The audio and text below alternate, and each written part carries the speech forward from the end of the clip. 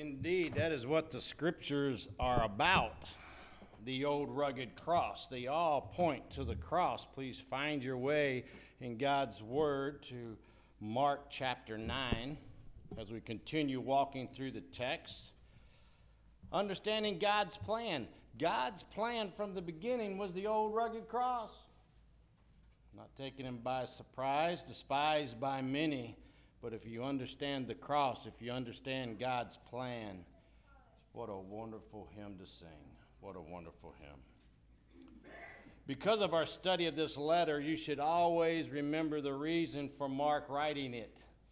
He is declaring to the people in that time and to us what Jesus declared, that Jesus came into Galilee proclaiming the gospel of God, saying, "The time is fulfilled and the kingdom of God is at hand. Repent and believe in the gospel." Jesus ushered in the kingdom of God, as we have seen. He brought to the world the new covenant, a new covenant that is in his blood. He is sharing God's plan with all of us. But the people did not really understand the change that was coming at that time. For thousands of years, they have been under the old covenant. For thousands of years, they performed daily sacrifices of animals. But they missed the purpose of doing it. The purpose was to remind the people of their sin and their need for a Savior. The daily sacrifices never provided salvation. It never provided forgiveness of sins. The Word tells us in Hebrews 10:4, "It is impossible for the blood of bulls and goats to take away sins." That's why we needed a new covenant. You see, under the new covenant, Hebrews 10:10, we have been made holy through the sacrifice of animals. No, that's not what it says. We have been made holy through the sacrifice of the body of Jesus Christ once and for all, meaning there is no need for animal sacrifices anymore. Hebrews 10:18, where sins and lawless acts have been forgiven, sacrifice for sin is no longer necessary. Our sins have been forgiven by the blood of Jesus. He put an end to the daily sacrifices. And that's why the Jewish people have not had a temple nor sacrificed any animals since 870 AD. We'll see that in our text. It's no longer necessary. Jesus came to this earth. He brought the kingdom of God, and he started proclaiming the truth, and he began making necessary changes. And the religious leaders did not like it. As a matter of fact, they hated it. They hated the change that was coming. You see, the people were so set in their ways of checking a box or being religious or just coming to church on Sunday. I had to throw that in there. They could not see that the changes that Jesus was making were good or that they were from God. You see, the old covenant was a set of external regulations that the people were to apply until the time of the new order, Hebrews 9:10. The old covenant was good for a time. It came from God. Don't forget that. But now is the time for a new order. The new order came with Jesus' death and resurrection. At that time, the external regulations gave way to an internal change of the heart, Galatians 6:15. The old covenant was fulfilled in Christ. The law was only a shadow of the good things to come.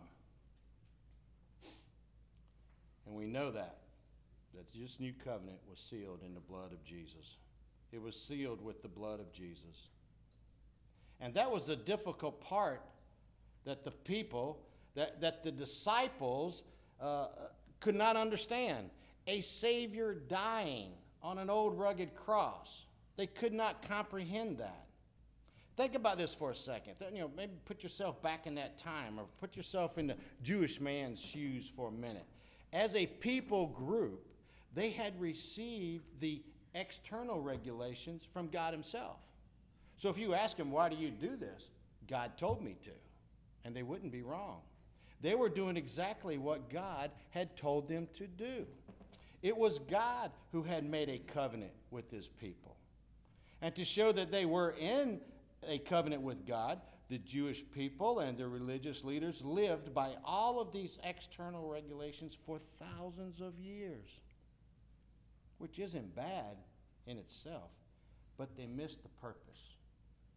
The one purpose of the Old Covenant was to make it absolutely clear that no man is righteous before God. No one can save himself, Romans 3:10 through 11 and 20. They missed it because God's people were stuck. They were stuck in the Old Covenant, relying on a sacrificial system, relying on blood of bulls and goats, instead of looking for the Savior that God had promised from the beginning. They missed when the set time had fully come. God sent his Son, born under the law, to redeem those under the law. When the Son of God died on the cross, God canceled the charge of our legal indebtedness and which stood against us and condemned us. He took all that away, nailing it to the cross, which was so offensive. The cross is offensive and a stumbling block to many.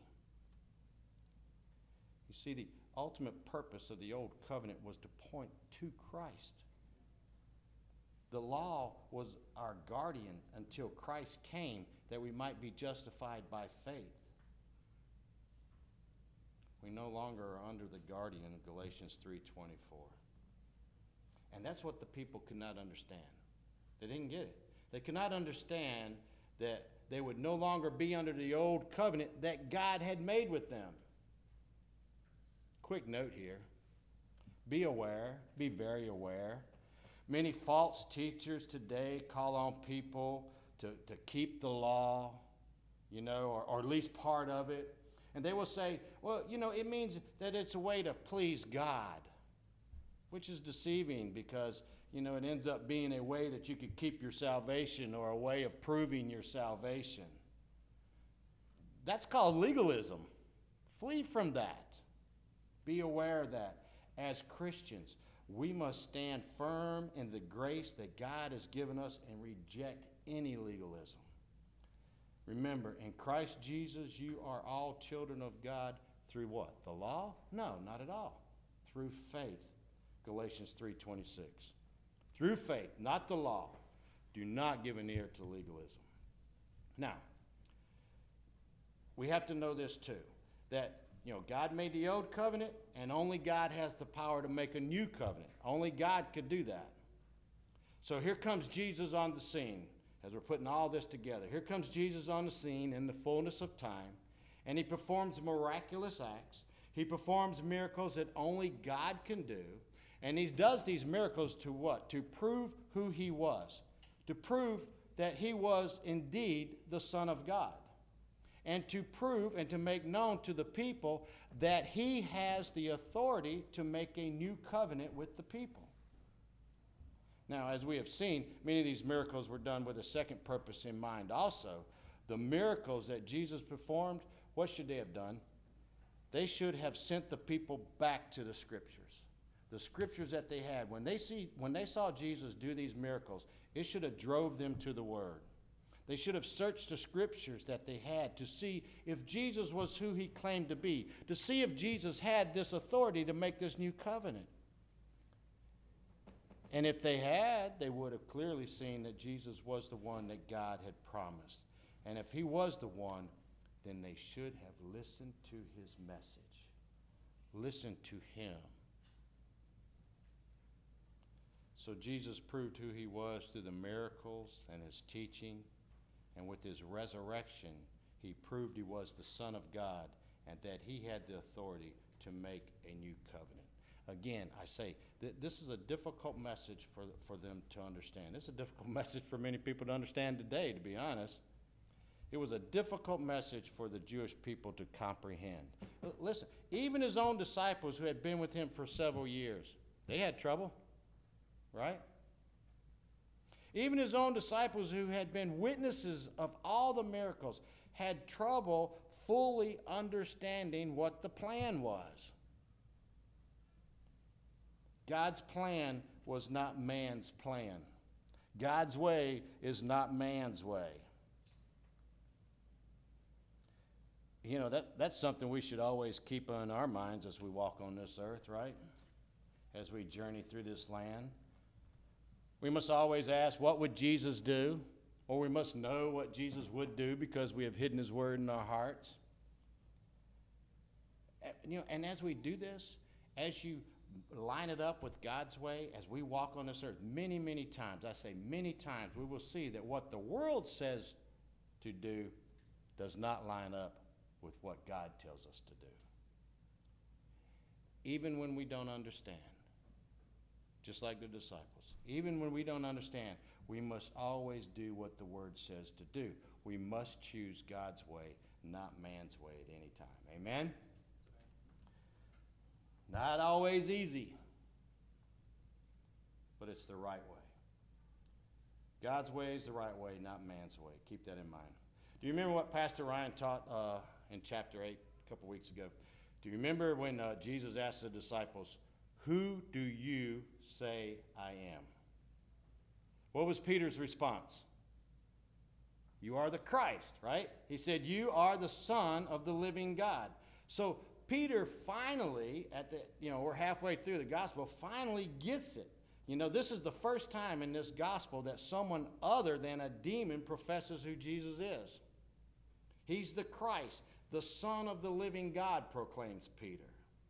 So Peter was finally, or got this part, he understood who the man was, but they had trouble, and the other disciples had trouble understanding the plan that Jesus proclaimed. So Jesus, as we saw, the great teacher that he is, very clearly, or as verse 32 in chapter 8 says, plainly told them, look back at chapter 8, verse 31 right quick, and he began to teach them that the Son of Man must suffer many things and be rejected by the elders and the chief priests and the scribes and be killed, and after 3 days rise again. And he said this plainly. He clearly lays out the plan. And Peter takes him aside to correct his plan. Peter, the not all-knowing man, knew that the plan that Jesus had come up with was not the right way for a king. It was not the right way for the Son of the living God, the Savior of the world, to be treated. Peter had another plan, man's plan. Peter believed that Jesus would not have to die.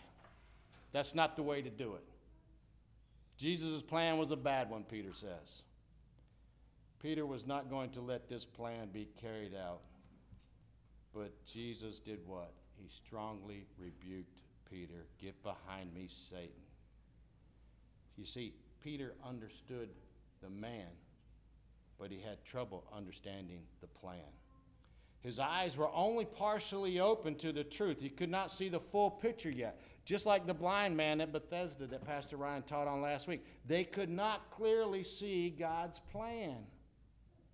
And that brings us to chapter 9. Jesus has brought the kingdom at hand. He's making changes.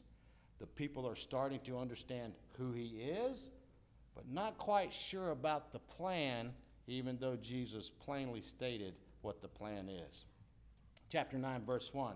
And he said to them, truly I say to you, there are some standing here who will not taste death until they see the kingdom of God after it has come with power. And after 6 days, Jesus took with him Peter and James and John and led them up a high mountain by themselves. And he was transfigured before them, and his clothes became radiant, intensely white, as no one on earth could bleach them. And there appeared to them Elijah and Moses, and they were talking with Jesus. And Peter says to Jesus, Rabbi, it is good that we are here. Let us make 3 tents, one for you, one for Moses, and one for Elijah.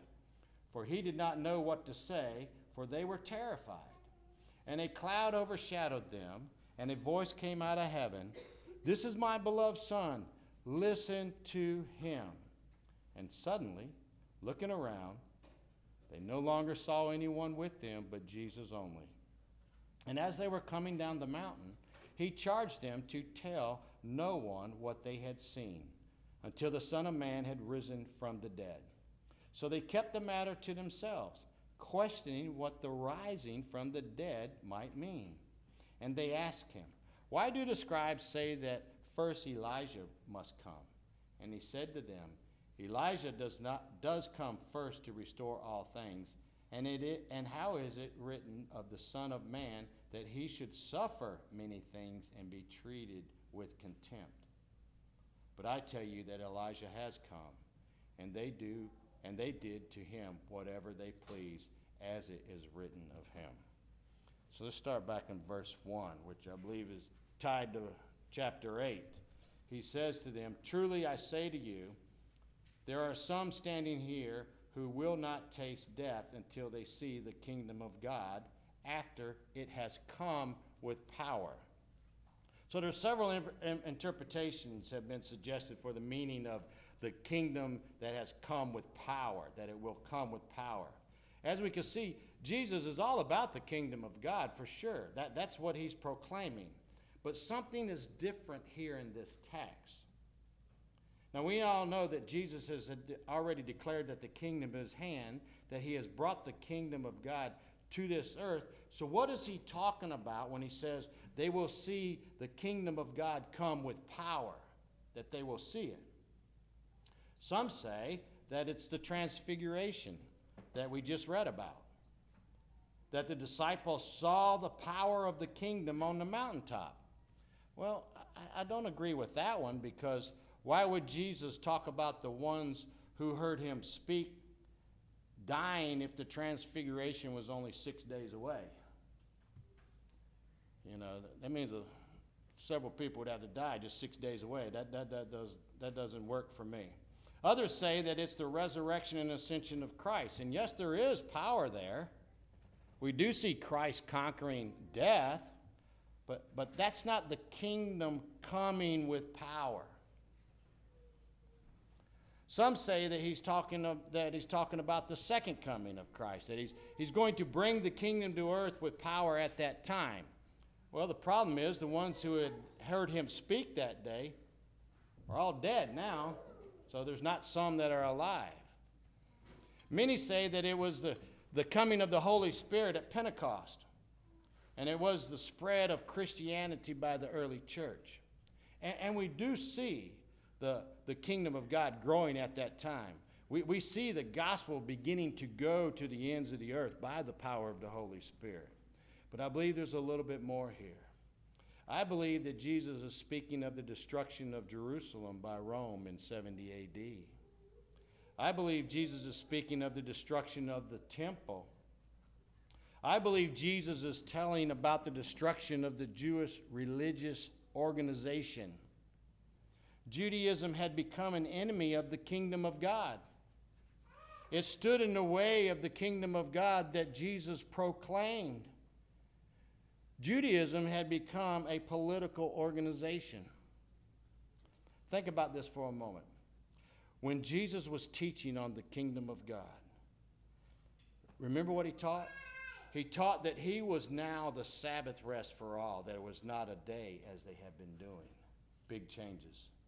Jesus went on to teach that the dietary laws were no longer needed, because it was not what went into a man that defiles him, but what comes out of the heart. Big changes. He taught that it was not the circumcision of the body, but a circumcision of the heart that is needed. Something they didn't understand. You see, Jesus was undermining the traditions of man, because of the traditions, man could not see the real problem. Remember what Jesus taught? The real problem is what? Sin. It's the heart that needed to be dealt with. And they were missing that point, and had been for years. So do you remember what happened, or what the religious leaders did when they heard this teaching? What was the first thing they did? They went outside and they began to plot on how to kill Jesus. Let's kill him. The religious leaders, the Pharisees, the scribes, the organization, the people who followed him, who followed them, wanted to kill Jesus. They had become enemies of the kingdom. They wanted to kill the message of the kingdom of God. Basically, they want to put an end to his teaching and to stop the spreading of his message. That's what they wanted. That's an enemy of the gospel. That's an enemy of the kingdom. What was Jesus teaching? What did he want to stop? He was teaching that the kingdom of God is at hand. Repent and believe in the gospel. What a terrible message to preach. What a hateful message. Here's salvation, and they hated it. Jesus says, listen, people, here is the plan of salvation. I'm going to die for you so that you can have eternal life. And they said, kill him, crucify him. Hear a message like that?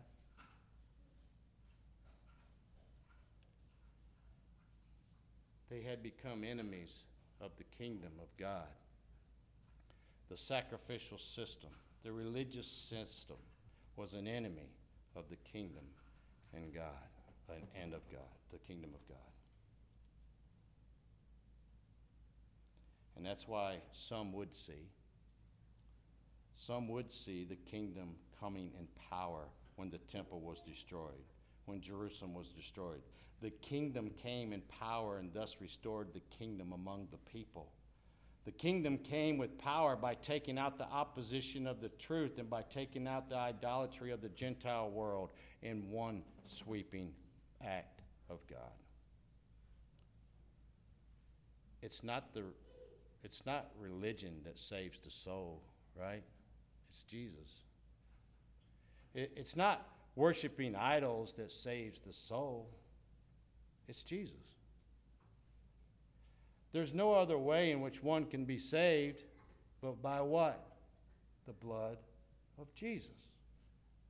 Not good works. Not trying to please God because we can't. Not a sacrificial system because God says blood of bulls and goats does not provide forgiveness. It's nothing but the blood of Jesus that has the power to save and has the power to make a new covenant with the people. And we know this, and we could see this, that the kingdom has come because of the million believers around the world. There is proof in the power of the kingdom. Amen? The kingdom of God is at hand, and we should take note of the teaching of the one who brought it. One more note on the temple before we move. The temple, that building, that magnificent building, is no longer needed. Destroyed in 70 A.D., the building is not needed. But listen, there is still a temple. John chapter 2, Jesus said, destroy this temple, and I will raise it again in 3 days. And when Jesus said that, no one had a clue what he was talking about. But after Jesus was raised from the dead, John says, the disciples remembered his words. They believed the scripture and the words Jesus had spoken. They knew he was talking about his body, not that building. The point I'm making is that under the terms of the Old Covenant, in the Old Covenant, the temple was a great meeting place between a holy God and sinful people. This was the place of sacrifice, the place of atonement for sin. But on this side of the old rugged cross, on this side of the cross, Jesus himself becomes the great meeting place between a holy God and his sinful people. Thus, he becomes the temple. Jesus is the meeting place between God and his people. We no longer need a building. It is in Jesus' death, in his destruction, and in his resurrection 3 days later that Jesus meets our needs and reconciles us to God, becoming the temple, the supreme meeting place between God and sinners. We no longer need a building. Jesus is our high priest, and we go to him, and we enter the Holy of Holies through Jesus Christ himself. Amen? So, let's take a look at the transfiguration. After 6 days, Jesus took with him Peter, James, and John, and led them up a high mountain by themselves. And he was transfigured before them, and his clothes became radiant, intensely white, as no one on earth could bleach them. And there appeared to them Elijah with Moses, and they were talking with Jesus. Do you know what the 6 days stand for? No, really, I was asking because I don't know. I searched everything I could find. Really don't know what 6 days stand for, so I was hoping one of you guys did. But anyways, after 6 days, after the 6 days after Jesus made his prediction about the kingdom, he takes Peter and James and John up on a high mountain. And the word says that he was transfigured. Now, the word transfigured describes a change on the outside that comes from the inside. So this word is the opposite of masquerade, which is an outward change that does not come from within. You tracking with me there? So transfigured describes a change on the outside that comes from the inside, but masquerade is an outside change that does not come from within. So Jesus allowed his glory from the inside to radiate through his whole being where it could be visible. And I thought, you know what? That's a good heart check there. That's a good heart check when we examine ourselves. Are we masquerading as a Christian? Or are we transformed by Christ? Are we transfigured? Does what we do come from the Spirit that lives in us? Or are we just putting on a show?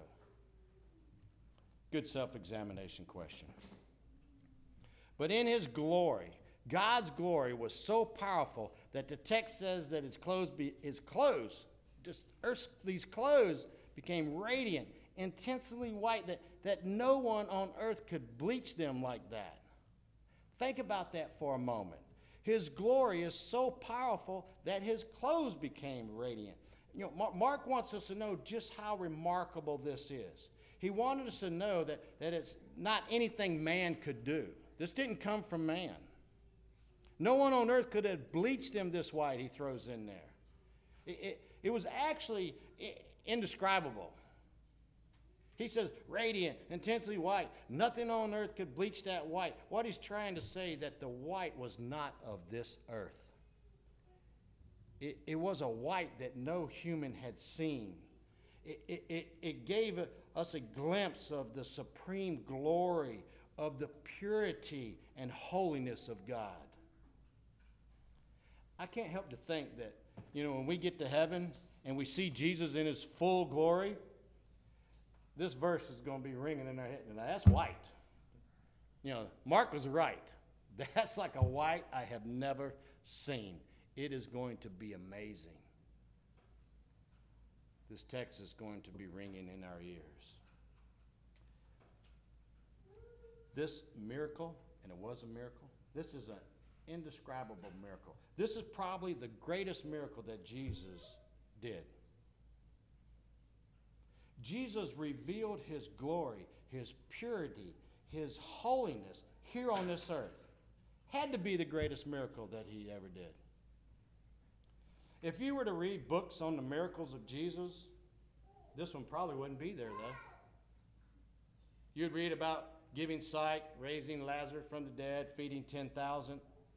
But the greatest miracle, God revealing his glory to man, probably not on there.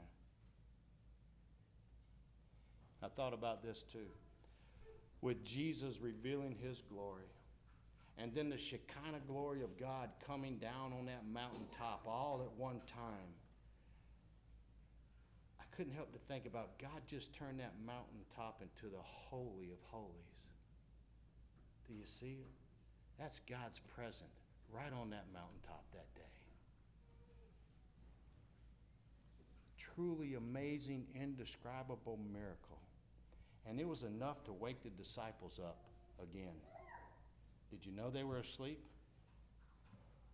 Listen to the account of Luke this time. 8:28. Jesus took with him Peter, James, and John and went up to the mountaintop to pray. And as he was praying, the appearance of his face was altered, and his clothes became dazzling white. And behold, two men were talking with him, Moses and Elijah, who appeared in glory and spoke of his departure, which he was about to accomplish at Jerusalem. Listen, now Peter and those who were with him were heavy with sleep. But they became fully awake. They saw his glory and the two men who stood with him. These guys were sleeping again. Absolutely unbelievable, isn't it? We'll see these guys having a slumber party later on as we go through the book of Mark. But I'm thinking, if I'm one of those guys, I wouldn't go to sleep unless Jesus went to sleep. I'd be afraid I was going to miss something spectacular, like revealing his glory. I wouldn't want to miss that. I would not want to miss something amazing. But these guys wake up and they see two men with Jesus. It's Moses and Elijah. Now, Moses and Elijah were considered the two greatest prophets of the Old Testament. They were the two primary figures associated with the Messiah. Moses was the predictor, and Elijah was the precursor. Both of these men received special appearances of God. Moses represented the law or the Old Covenant. He had written the Pentateuch, and he had predicted the coming, of a great prophet, a greater prophet. Deuteronomy 18:15 through 19. Elijah represented the prophets who had foretold the coming of the Messiah, Malachi 4:5 through 6. So Moses and Elijah's presence with Jesus confirmed Jesus' messianic mission to fulfill God's law and the words of God's prophet.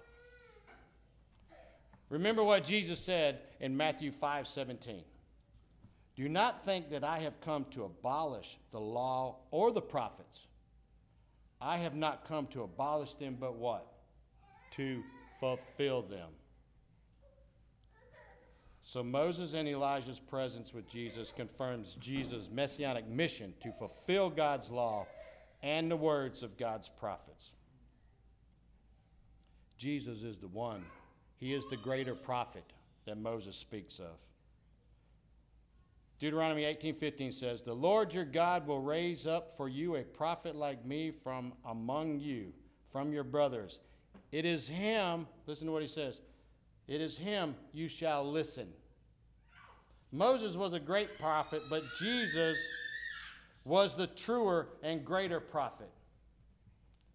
And just like Moses had said way back then, and God confirmed that day on the mountain, listen to verse 7.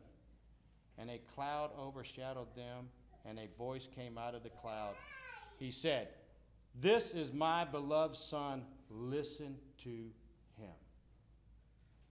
The same thing that Moses prophesied about, the great prophet. Listen to him. This is the one. Jesus is the Son of God, whom we are to listen to.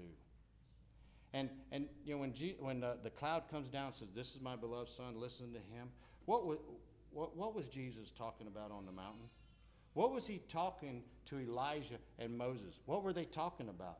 Well, we just read it in Luke 9. What did it say? And behold, the two men were talking with him, Moses and Elijah, who appeared in glory. What were they speaking of? And spoke of his departure. They spoke of his death, which he was about to accomplish at Jerusalem. They were talking about the death of Jesus on that mount that day. They were talking about God's plan. They were talking about how Christ would be put to death in Jerusalem. They were talking about the cross. The cross is the theme of heaven's conversation and heaven's praise. This was a plan that Jesus had been proclaiming to the people, that the Son of Man must suffer many things and be rejected by the elders and the chief priests and the scribes and be killed. This is the plan. This is God's plan. And after 3 days, he would rise again. This is the plan of salvation. So the disciples hear it. They see the cloud come down. God's telling them to listen to what he is saying.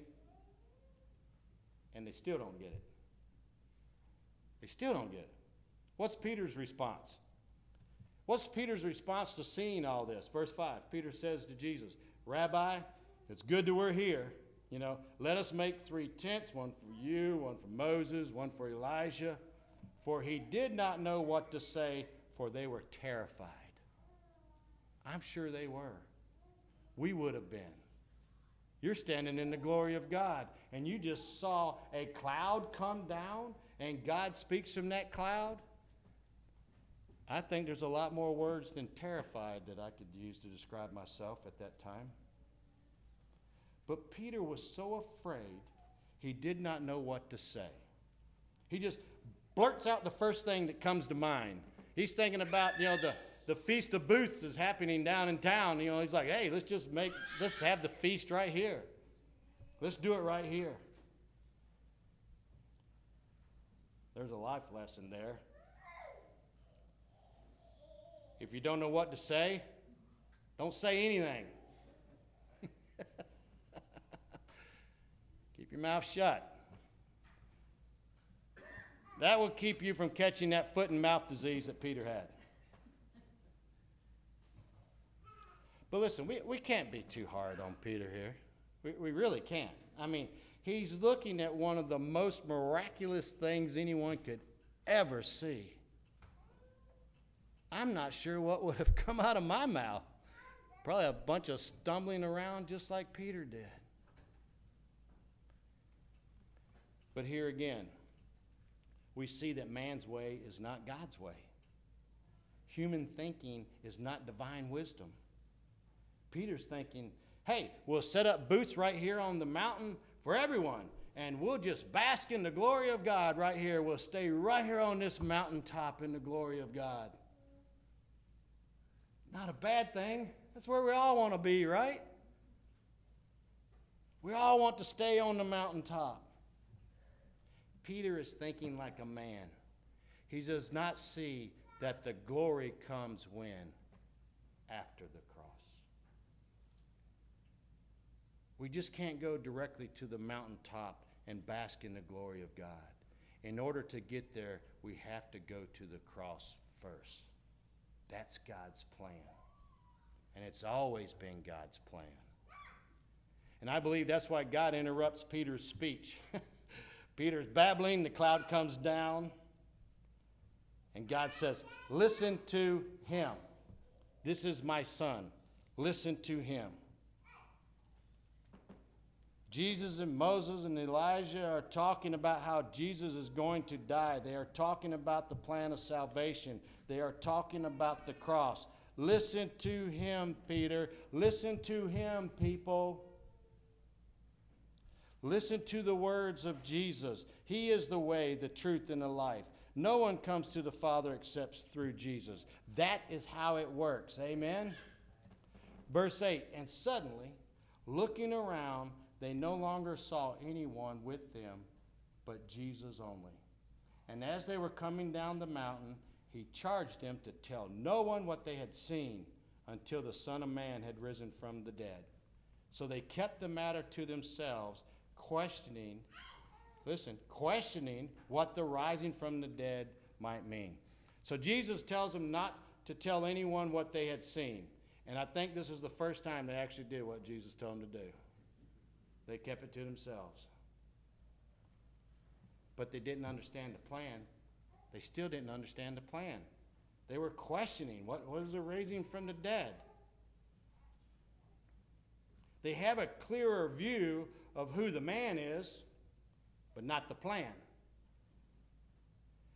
As I studied this text, something came to mind. As we walk through these texts, something stands out. And we've repeated it several times. The disciples didn't believe. They didn't understand. Took them a while. And I'm sitting there thinking, the disciples certainly were not easily convinced that Jesus was the Son of God. That's not a bad thing. It took a while to convince them of this. Some may be reading the text and going, man, what's wrong with those guys? Why didn't they get it? You know? How did they not understand this? Why didn't they accept that truth? It tells me that these men were not just some simple-minded men who were blown about by just any teaching. It took a lot for them to see who the man was, and even more to understand what the plan was. But that's why Peter wrote this in 2 Peter 1:18. Write that verse in your margins right here. Listen to what Peter says. For we did not follow cleverly devised myths when we made known to you the power and the coming of our Lord Jesus Christ. But we were eyewitnesses of his majesty. For when he received honor and glory from God the Father, and the voice was borne to him by the majestic glory, this is my beloved Son with whom I am well pleased. Peter says, we ourselves heard this very voice borne from heaven. For we were with him on the holy mountain. And we have seen the prophetic word more fully confirmed, to which you will do well. Listen, you will do well to pay attention as to a lamp shining in a dark place, until the day dawns and the morning star rises in your hearts. Knowing this, first of all, that no prophecy of Scripture comes from someone's own interpretation. For no prophecy was ever produced by the will of man, but men spoke from God as they were carried along by the Holy Spirit.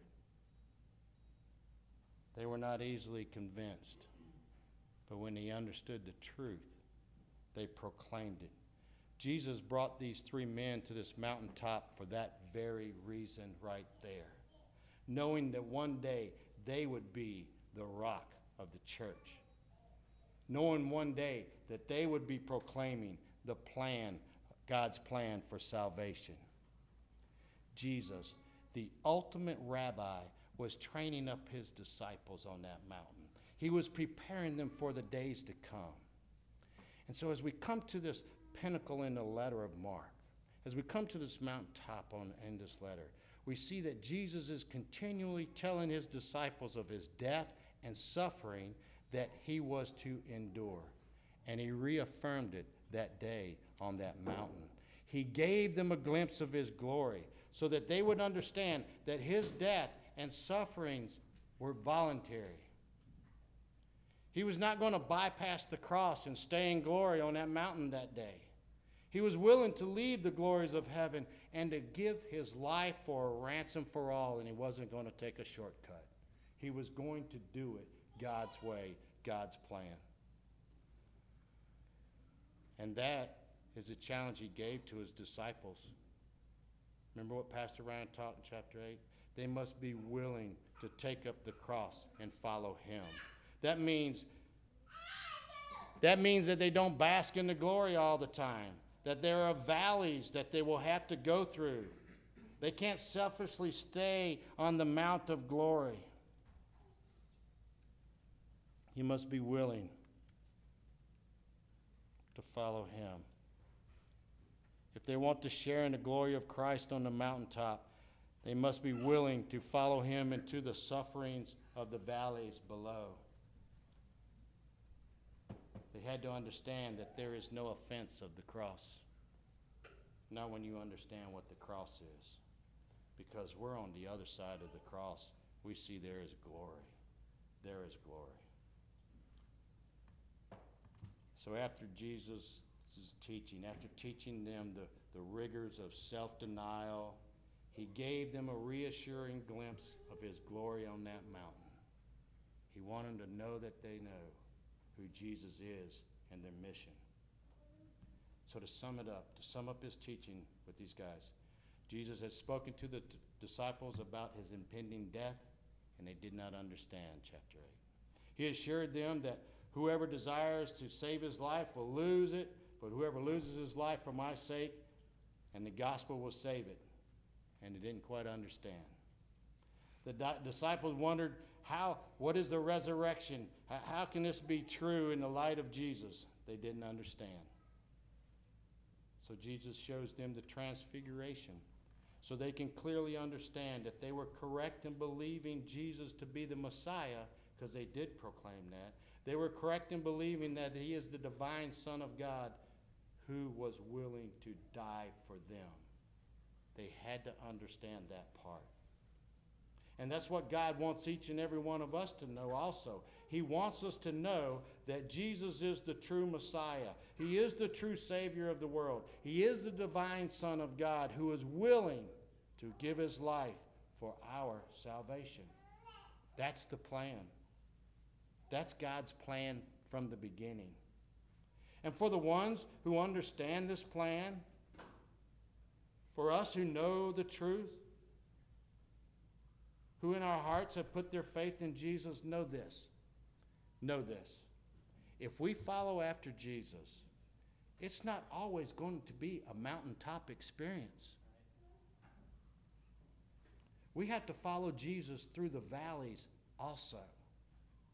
Our walk is not one where we sit in the glory of God all the time. And the longer we're with God, the harder the walk seems to get. You know? Think about the first week you're saved. Man, I'm flying around on high, and then here comes persecution, and here comes troubles, and as we go through life, it gets tough. We will suffer. We will be persecuted. There's going to be tough times. We will go through valleys so deep that we think there is no way out. But God assures us that his plan will be carried out, that there is a way out. And that's why we get through it all, because we live in the glory to come. Amen.